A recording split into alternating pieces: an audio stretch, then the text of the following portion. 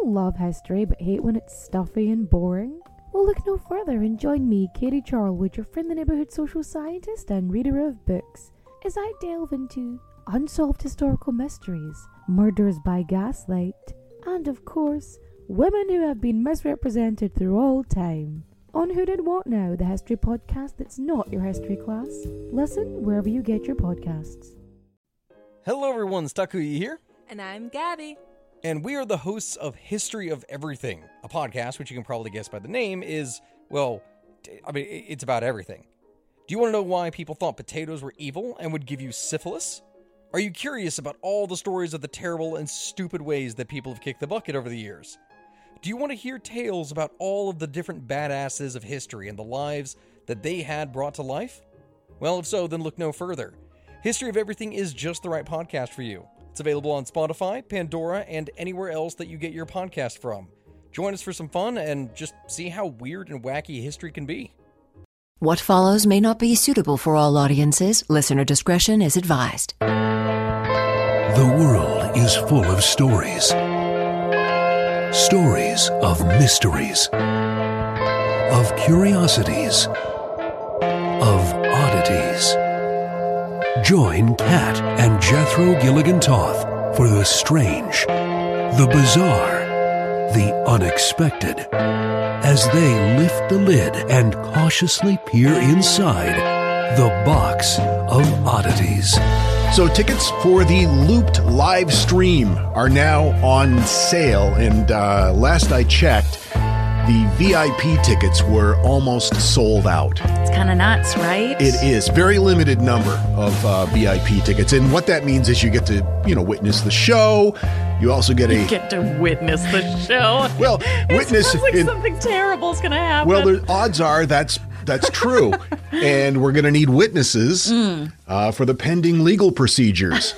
No, you get to see the show, and then, of course, the meet and greet, the video chat meet and greet, guaranteed after the show. Also, by the way, we just confirmed that part of the deal for everybody, no matter what package you buy, you'll be able to chat back and forth with the curator pre-show. It's going to be so much fun. And the curator, I think, is looking forward to it more than anyone else. Hopefully you will join us. We're looking forward to seeing you and hearing you and perhaps talking with you. You can get your ticket by going to theboxofoddities.com. Click on live shows. Again, there are a few VIP tickets, which include the meet and greet, available as of the recording of this episode, which, what is today? I don't know. Tuesday, I guess, the 30th, March 30th. Oh my God, we're almost into April. And that idea terrifies me because the 17th of April is when the live show is. So, it's going to be okay. I got a story for you. Please. I'd like to tell you about Dr. James Barry, a real pioneer in the field of medicine and surgery. Dr. Barry was well regarded in both of those vocations in the early to mid 1800s. Barry began his career by going to Edinburgh Medical School in 1809. I love Edinburgh. And this is a very prestigious medical school. Sure. Even back in those days. The days of yore. Barry was concerned that he wouldn't be able to get in because technically he was a little bit too young. Okay. So what he did was lie about his age, of course. Sure. Because he was short, he put 3-inch lifts in his shoes, and people still suspected that he was a child and too young to be in medical school. Mm-hmm. But Barry was an excellent student. Is he the inspiration for Doogie Howser? It could be. It could very well be. I don't know. At first, Barry wasn't allowed to sit for exams because they suspected that Barry was too young. This is when Lord Erskine intervened. Lord Erskine said, "Give the lad his shot. There's much promise and talent here." Right. I mean, if he's young and knows the material, like, what's your problem, dude? Edinburgh? So James Barry took the exams, passed, and got a degree in medicine. Excellent. At this point, Barry enlisted in the Army. He began serving in the military in 1813 on July the 6th. Initially, he was made a hospital assistant for the British Army, but soon was promoted to an assistant staff surgeon. And that's the equivalent of a rank of lieutenant. So it's pretty good deal. Oh, wow. He served in Cape Town, South Africa. He ended up spending 10 years there. Oh. During that time, he became good friends with the governor, Lord Charles Somerset, all the while building his reputation as a stellar doctor and an exceptionally talented surgeon. Okay. Now, his relationship with the governor seemed unnoteworthy at first, but over time, rumors began circulating about the nature of their relationship. Was it sexy? There are reports of graffiti being scrawled on the walls by anonymous accusers suggesting that the governor was, quote, buggering Dr. Barry. Well, I mean, we can't rely on graffiti. No, but this was the scuttlebutt at the time. Okay. So word got to the officials and commissions were set up with the intent of investigating. Eventually, they were both exonerated. Okay. I don't know if exonerated is the right word, but that's the word that they used in this source material. Okay. Both parties were exonerated. Now, Barry was a very skilled surgeon, and his medical skills in general were unprecedented. He was actually the very first person to successfully perform a cesarean section. Whoa. In which both the mother and the child survived. I guess they had done it before, but, hey, well, one of them's got to go. Right. Oh, that makes me think of that song, Don't Take the Girl. Remember that song? No, I don't remember. Who did that? We were on country music radio for like 16 years, and you don't remember Don't Take the Girl by Tim McGraw? I respect country music, and it provided me a good living. But you know as well as I do, I turned the volume down. But in all fairness, I did that on the top 40 stations, too. That's true. Now, Dr. Barry also was very socially conscious. He spoke out against the sanitary conditions of barracks and the mismanagement of prisons and asylums. He arranged for better ways to distribute clean water throughout Cape Town. He treated, in his practice, not only the rich, but the poor. Not only the colonists, but also the slaves. He did, however, have a very bad temper. And although his reputation as a doctor and a surgeon was stellar, his reputation as a person, not quite so much. He was once witnessed yelling at Florence Nightingale in Istanbul. He was very upset that she wasn't protecting herself enough from the sun. Oh, okay. So he yelled at Florence Nightingale. Well, I mean, that was all in her best interest, so. He was known to scream at patients in the hospital who weren't following his recommendations. Oh, he was known to smash medicine bottles against the wall. He even challenged a captain to a duel for disagreeing with him. He sounds like the kind of guy that if he lived now would have his own reality show. Yeah. They'd call him like Dr. Angry or something. Be like, what's Dr. Angry up to today? Dr. Bottle Smasher. He swore heavily. He flirted with women constantly. I see no problem with any of those things. One man challenged him to a duel for, quote, paying improper attention to his wife. Barry responded by striking the man in the face with a horsewhip. That's terrible. Yeah. So Barry was a stellar doctor, a groundbreaking surgeon, but he wasn't very well liked by people because of his temper and his flirting and his swearing. Right. So he kind of kept to himself. He didn't have a lot of friends.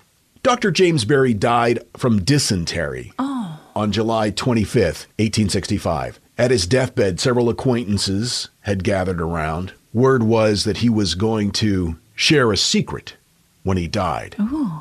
But he never did. Barry's last wishes were to be buried in his clothes when he died without his body being washed. Wishes that were not followed.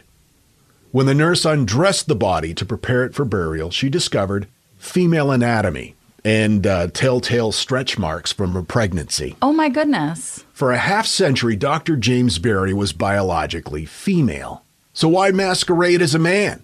Well, I mean, it was the early to mid 1800s. Yeah. A lot of Did people... you want to do stuff or say things outside? That's true. Mm-hmm. Yeah. Many people see Barry as a trans pioneer. Others claim that Barry, like you said, was forced to adopt a male persona because women weren't allowed to go to medical school. Dr. James Barry was actually born Margaret Ann Bulkey. Whoa.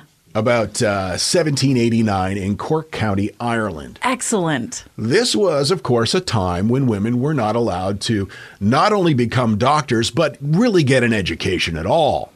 Margaret grew up frustrated by the limits that were placed on her because she was a woman. And at 18 years old, Margaret reportedly yelled at her brother, quote, "Were I not a girl, I would be a soldier." As a teenager, Margaret was raped by a relative. Oh. She gave birth to a baby who she named Juliana. The baby was raised by her mother. In her late teens, Margaret and her mother moved to London to stay with her uncle, whose name was James Barry. He was a member of the Royal Academy. Barry introduced his niece Margaret to many aristocrats and powerful people around London. Barry believed Margaret's intellect would carry her far. So her uncle, the real James Barry, passed away in 1806, and Margaret took on his name to enroll in medical school. Oh, wow. So after Margaret/James Barry passed away, it was revealed that Margaret was biologically female. The secret was made public with an exchange of letters between the General Register Office and Barry's doctor, Major D.R. McKinnon. These letters were leaked. In the letters, Major McKinnon, who signed the death certificate, said it was, quote, "None of my business whether Dr. James Barry was male or female," which probably was a statement that Barry would have agreed with. Buried in Kensal Green Cemetery in northwest London, Dr. James Barry, way ahead of his time as a doctor and a humanitarian. What does the gravestone say? It says Dr. James Barry. Fuck yes. It does sound to me like it was kind of like, well, I guess I'm just going to do this because you won't let me do things otherwise. Whatever. You want to see a picture of Dr. James? Very much, Barry? yes. Right here is a photograph on the left. Oh, wow. So we can share that on the social medias. Got my information from Ranker and History.com. Dr. James Barry, everybody. I love it. That is very interesting. And now, that thing in the middle. Back in 2013, entomologists made an amazing discovery. They were researching the Isis insect, and they determined that it was made up of gears. Not mechanical gears, but organic gears. These gears rotate to allow the insect to hop. This has never been seen in another animal. Once again, nature is both fascinating and terrifying. You, really put on that shirt this morning and decided to wear it all day? Okay. This is the Box of Oddities. This message is sponsored by Greenlight. You know, as your kids get older, there are some things about parenting that gets easier. I remember once hearing my sister tell my little niece, "If you put your pants on, I'll give you some Fresca." And when kids can start to reason that they get something if they do something right, it's a lot easier to manage them. Having that conversation about money with your kids, that's not the easiest thing in the world. Fact is, kids won't really know how to manage their money until they're actually in charge of it, and that's where Greenlight can help. Greenlight is a debit card and money app made just for families. Parents can send money to their kids and keep an eye on the kids' spending and savings, while kids and teens build money confidence and lifelong financial literacy skills. Your kids will learn how to save, invest, and spend wisely thanks to the games that teach kids skills in a fun, accessible way. When I was a kid, I had expected chores, and then I had bonus chores. And bonus chores were where I earned money. And so if you're thinking like, hey, my kid should be doing stuff around the house, yeah, no, you're not wrong. But maybe there's extra ways that they can learn how to be a successful financial money person. What was one of the bonus chores that you had to do? Rub my mom's feet. And what did that pay?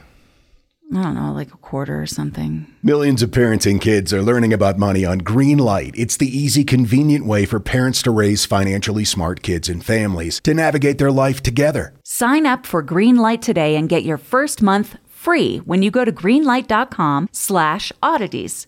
That's greenlight.com/oddities to try Greenlight for free. Greenlight.com/oddities. I've got to tell you, the longer we've had our Aura frame, the more I love it.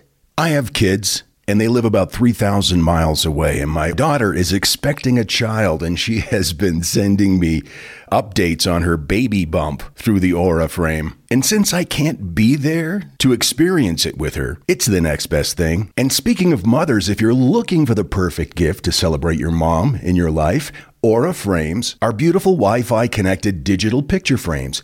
It allows you to share and display unlimited photos. It's super easy to upload and super easy to share photos with the Aura app. And here's the thing, if you're giving Aura as a gift, you can even personalize the frame with preloaded photos and memories. We love Aura frames, and living so far away from family, thanks to Aura, it's the next best thing. It's like almost being there. And right now, Aura has a great deal for Mother's Day. Box of Oddities freaks can save on the perfect gift by visiting auraframes.com to get $30 off, plus free shipping on their best-selling frame. That's AURA frames.com. Use code oddities at checkout to save. That's AURA frames.com and use code oddities at checkout, and you will save. Thanks, Aura Frames, for bringing my family a little bit closer. Want to learn how you can make smarter decisions with your money? Well, I've got the podcast for you. I'm Sean Piles, and I host NerdWallet's Smart Money Podcast. On our show, we help listeners like you make the most of your finances. I sit down with NerdWallet's team of nerds, personal finance experts in credit cards, banking, investing, and more. We answer your real-world money questions and break down the latest personal finance news. The nerds will give you the clarity you need by cutting through the clutter and misinformation in today's world of personal finance. We don't promote get-rich-quick schemes or hype unrealistic side hustles. Instead, we offer practical knowledge that you can apply in your everyday life. You'll learn about strategies to help you build your wealth, invest wisely, shop for financial products, and plan for major life events. And you'll walk away with the confidence you need to ensure that your money is always working as hard as you are. So turn to the nerds to answer your real-world money questions and get insights that can help you make the smartest financial decisions for your life. Listen to NerdWallet's Smart Money Podcast wherever you get your podcasts. The Box of Oddities with Kat and Jethro Gilligan Toth. This message came in on Facebook, I think. Angela Frazier wrote, I just recently found your podcast on Spotify. Better late than never. I've been binge listening at work. I listened to the one today about Jethro finding a box of dildos. Yeah, I did with my metal detector. What is it with Maine and fake dicks? My husband was up there hunting. We're from Pennsylvania, and this was before he met me. In the vast nothingness that is the Maine forests. In the middle of all of this nothing, he came across a bag of dicks. Yes, they were fake ones, thankfully. But it was a grocery store bag full of dildos. Zero reasons for a bag of dicks in the middle of nowhere. Just no homes around, nothing, just dicks. Well, now that I've broken the ice with a dick story, thanks for all your fascinating nonsense. It's my favorite. Thank you. Yeah, listen, that is, it's a paranormal phenomenon.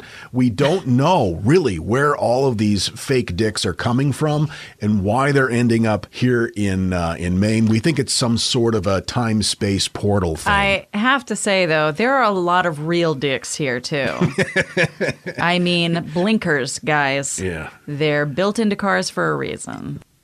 So do you have a story for me? It's only fair. I do, Okay. as a matter of fact. Good. Let me assume my story listening crouch. Okay. Oh, that's creepy. This is a bummer, so just prepare yourself. And trigger warning, there is some really upsetting sexual assault and murder. So if that's not your bag, okay. then here you go. So it's the summer and fall of 2016, and a serial killer is on the streets of urban New Jersey. First of all, let's talk about Tiffany Taylor.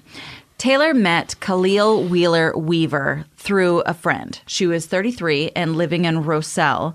Wheeler Weaver was 20, and she said that he was obsessed with her. He kept asking her friend to hook the two up, and she kept saying no because he was younger and because he was sleeping with one of her friends, and she just thought that would be weird, and she didn't want to deal with it. Okay, good reasons. But he kept begging her to sleep with him and eventually started offering her money to sleep with him. Eventually, she said yes, although she didn't really plan to do that. She just was planning on robbing him. Oh, okay. So Tiffany got to his place in Orange around 8 o'clock on April 10th, 2016. He paid $200 up front, and they went up to his room. She said, oops, I forgot the condoms in the car. She went back downstairs, got in the car, and left. Okay. Now I'm going to tell you about Robin West. Robin West moved out of her parents' home when she was 18. She worked at a club as an exotic dancer, and she was doing sex work as well. At the end of August 2016, Robin's friend, Brenisha Patterson, suggested that they take a trip together to New Jersey.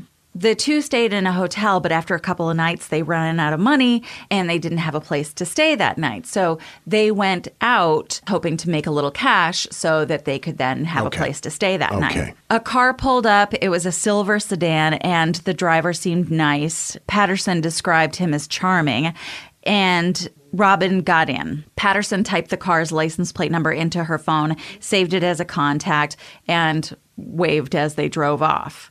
The following day, Patterson reported West missing because she hadn't come back. She gave the license plate number to the Union Township Police, and the plate belonged to a silver BMW. The 19-year-old's body was discovered a month later in an abandoned building in Orange that had been set on fire that very night. Joanne Brown. Joanne Brown worked as an exotic dancer for nearly a decade. She was also a sex worker. Friends worried about her safety, but she always made sure to contact a friend when she was with a John, so that way there was that line of communication. On October 22nd, 2016, she was picked up by a John, and as she was getting into his car, a friend said that they had to make an urgent phone call, so she gave them her phone. As they drove, she asked to borrow the man's phone, and he obliged. So she called a friend to report an update. It was 1:30 p.m., and cell phone towers recorded the phone's location within a few meters. A few hours later, the friend who had answered the phone got another call from that strange number, but nobody said anything. So she asked, "Is this London?" which was Joanne's street name. The person on the other line just stayed silent. They didn't say anything. Her friend called the number back 3 or 4 times, but no one answered. So she immediately reported her friend missing to Newark police. Yeah. This is not sounding good. No. So now it's November 15th, 2016. And throughout this whole fall, Tiffany Taylor, the girl that we talked about earlier, kept receiving texts from a stranger. And in her line of work, it was not uncommon, and this man kept begging her for sex. She declined, so he offered more money, and finally she agreed. So her plan, again, was to take his money and then just go. The stranger arrived at the hotel she was staying at 7:51. It was 50 degrees, but he was wearing a black hoodie and a hat and a ski mask. No. The two drove away, but stopped when the guy said that he had to pee. The next thing Taylor knew, she was waking up in the back seat of her friend's vehicle, being assaulted by Wheeler Weaver. His hands were around her neck. She screamed, "Please don't kill me. Please don't kill me. I'm pregnant." And he said, "I know." She said that when she recognized who he was, she thought, well, maybe I have a little room to make this work for me. She said, "I don't have my phone with me. My phone has our whole conversations from the previous incident. It has your contact information. My phone has everything in it. No one will have a problem figuring out who did this if they are able to go into my phone and check it out." And so immediately he said, "Yeah, we got to get that phone." He got into the driver's seat and immediately started ranting about how nobody likes him and no one wants him, and why should I have to pay a girl to show me attention. As they're heading back to the hotel, Taylor slipped her double-jointed hand out of one of the handcuffs, and she debated if she should handcuff over his head and just garrote him. But she was worried that they would both die if the car crashed or something. And once he pulled into the motel, she changed her mind. He let her out of the car, and she went up to the hotel door and she got in without him following her, immediately closing the door behind her. He ran to the door. He shouted, "You lied. Come outside." Like, that's going to happen. And so Taylor opened the green curtain and gave him the finger. I mean, that's what I would do. Sure. And then she called the police.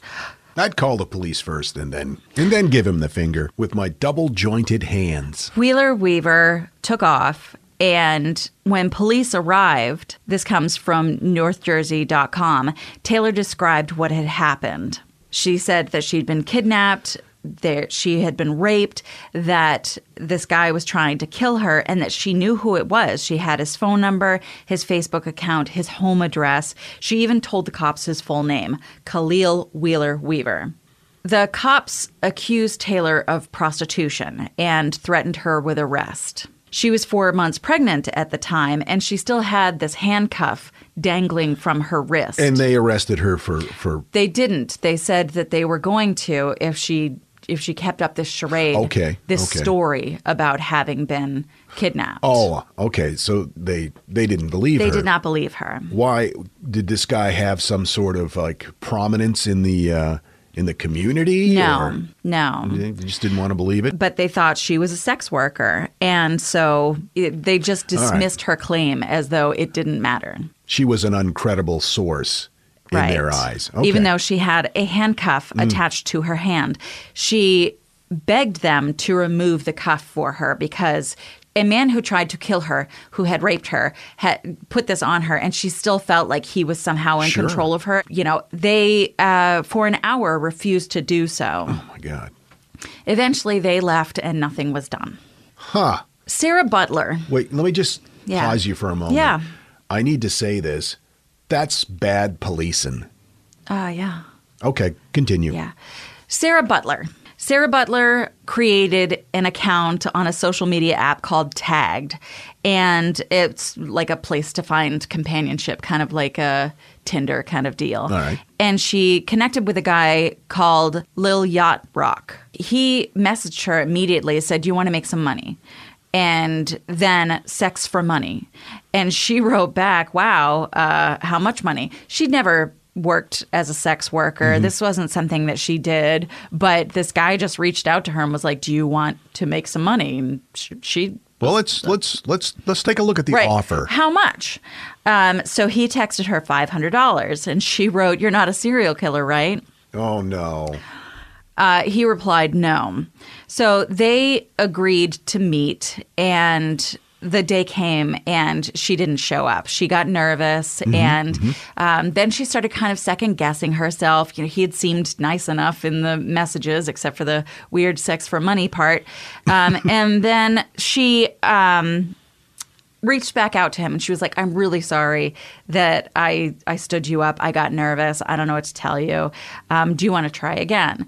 And so he was like, "Yeah, let's do that." So on November 22nd, 2016, Butler borrowed her mother's blue minivan and picked up Wheeler Weaver. Oh, man. It was 9:55 p.m. They drove to a local 7-Eleven. She stayed in the minivan. He got out and went into the store and bought some condoms. They then drove to Rock Reservation, which is in West Orange, which apparently is kind of like an overlook where you can see the Empire State Building, and it's a nice place where there's a wedding venue. And so that's where he attacked her, killed her, and dragged her body behind a storage trailer and partially covered her with sticks and leaves. Butler was supposed to return home with the van, and when she didn't, her sister, Basania Daly, started texting her friends asking if anyone had seen her.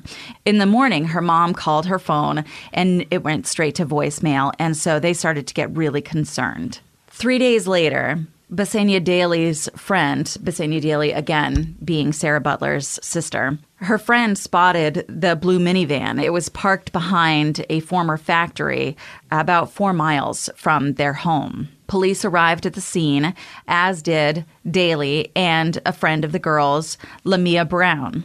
So the cops were looking over the van, and while they were doing so, the girls were looking as well, and they noticed that one of Sarah's hair extensions was in the van. This was really concerning for them. Sure. And so they knew that it wasn't just that she wasn't home, it was that she was in danger. So the women decided, as the police were doing their thing, to take matters into their own hands. They drove to Butler's home and opened up her laptop. And the friend actually knew her password. So they searched into her email and her Facebook, and then they found her tagged account. So they discovered the conversations between Sarah Brown and Lil Yacht Rock. They discovered this conversation that had gone on just before her disappearance.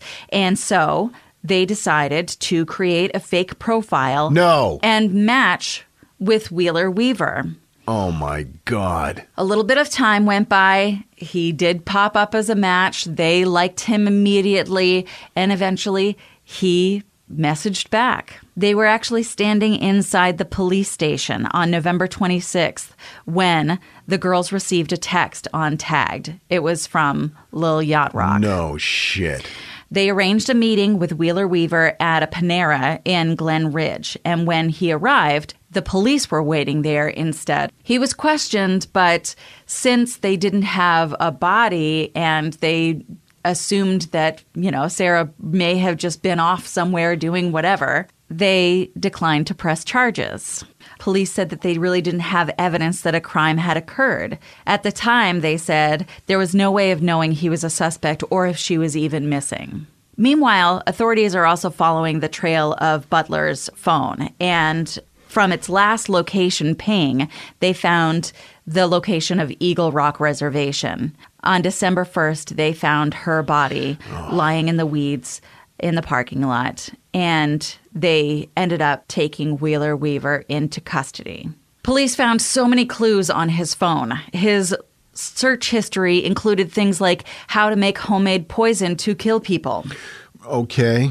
His phone location history showed movements at each crime scene, phone calls from locations that he'd picked girls up at, directions home from places where they'd found victims' bodies. Wow. Pretty open and closed case, it seems. Well, prosecutors took 3 years to investigate Wheeler Weaver's crimes before bringing their case. No shit. During that time, Joanne Brown's body was found strangled at a vacant home in Orange, not far from where Wheeler Weaver lived. So a 2-month trial took place in the fall of 2019, and it presented more than 40 witnesses. Of course, they brought up Wheeler Weaver's Google searches on how to make homemade poison and a videotaped police interview where he was caught in lie after lie about his exploits, where he'd been, who he'd met, where he left the girls completely unscathed. At Wheeler Weaver's trial, police officer Billy Lai was asked whether he had believed Tiffany Taylor's story. Tiffany Taylor, the only survivor of these encounters. And he said, not really. At the trial, they also went over Bernicia Patterson, who had recorded Wheeler Weaver's license plate when her friend left with him. They had gone over Joanne Brown's check-in call to her friend to help connect Wheeler Weaver to the spot where she was kidnapped and the location where her body was found. They went over Basina Daly and Lamia Brown's discovery of the discarded red extension and the women catfishing Wheeler Weaver on Tagged. During that time, he believed he was hunting his next victim, but in reality, those women were hunting him. 2 hours was all the jury needed on December 19th, 2019, to convict him of killing 3 women and attempting to murder a 4th. Yes. Wheeler Weaver faces a maximum sentence of 5 life terms, plus another 80 years in prison. The prosecutor's office has not disclosed yet how many years it will request, and because of COVID, the sentencing has been put off repeatedly. I got all this information from blurredbylines.com. NJ.com, a couple of great articles with incredible reporting by Julia Martin and Tom Nobile on NorthJersey.com. Yeah. Whew. I thought you were going to say he got away with it. Oh, I'm so glad he didn't get away with it. That's, wow. Banjo. Banjo, come here. Yeah. Come here, buddy. Time for some pug snortles. I told you it was going to be rough, but those women doing what they did just... Hi, buddy. Do you want to help? Do you want to help? Come on in, Haggis.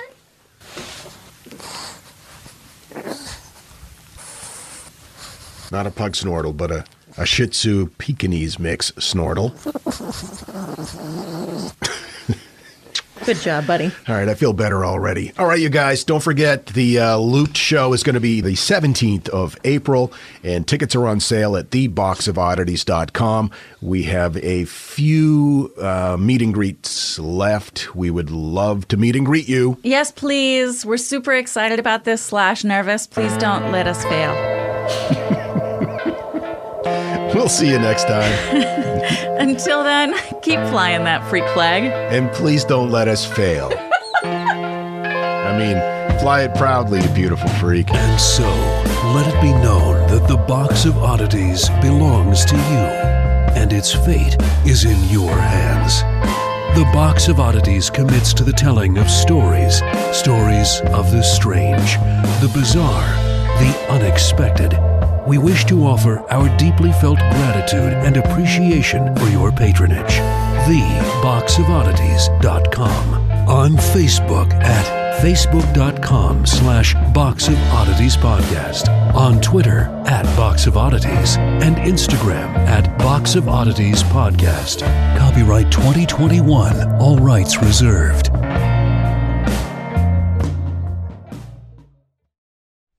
If you like this podcast, can we recommend another one? It's called Big Picture Science. You can hear it wherever you get your podcasts, and its name tells part of the story.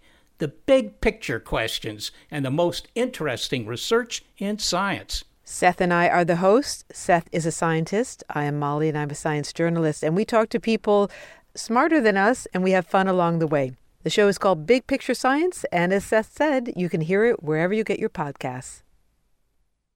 Hi, I'm Neil. And I'm Ken. And we are from the Triviality Podcast, a pub trivia-style game show where a lack of seriousness meets a little bit of knowledge. Join us each week for an hour-long game of general knowledge trivia featuring special guests from around the world, plus tons of extra themed episodes. If you want to improve your trivia game, or you just want to scream at us in your car when we get easy questions wrong, then we're the show for you. Find Triviality on all your favorite podcast apps. But you know that, because you're already listening to a podcast.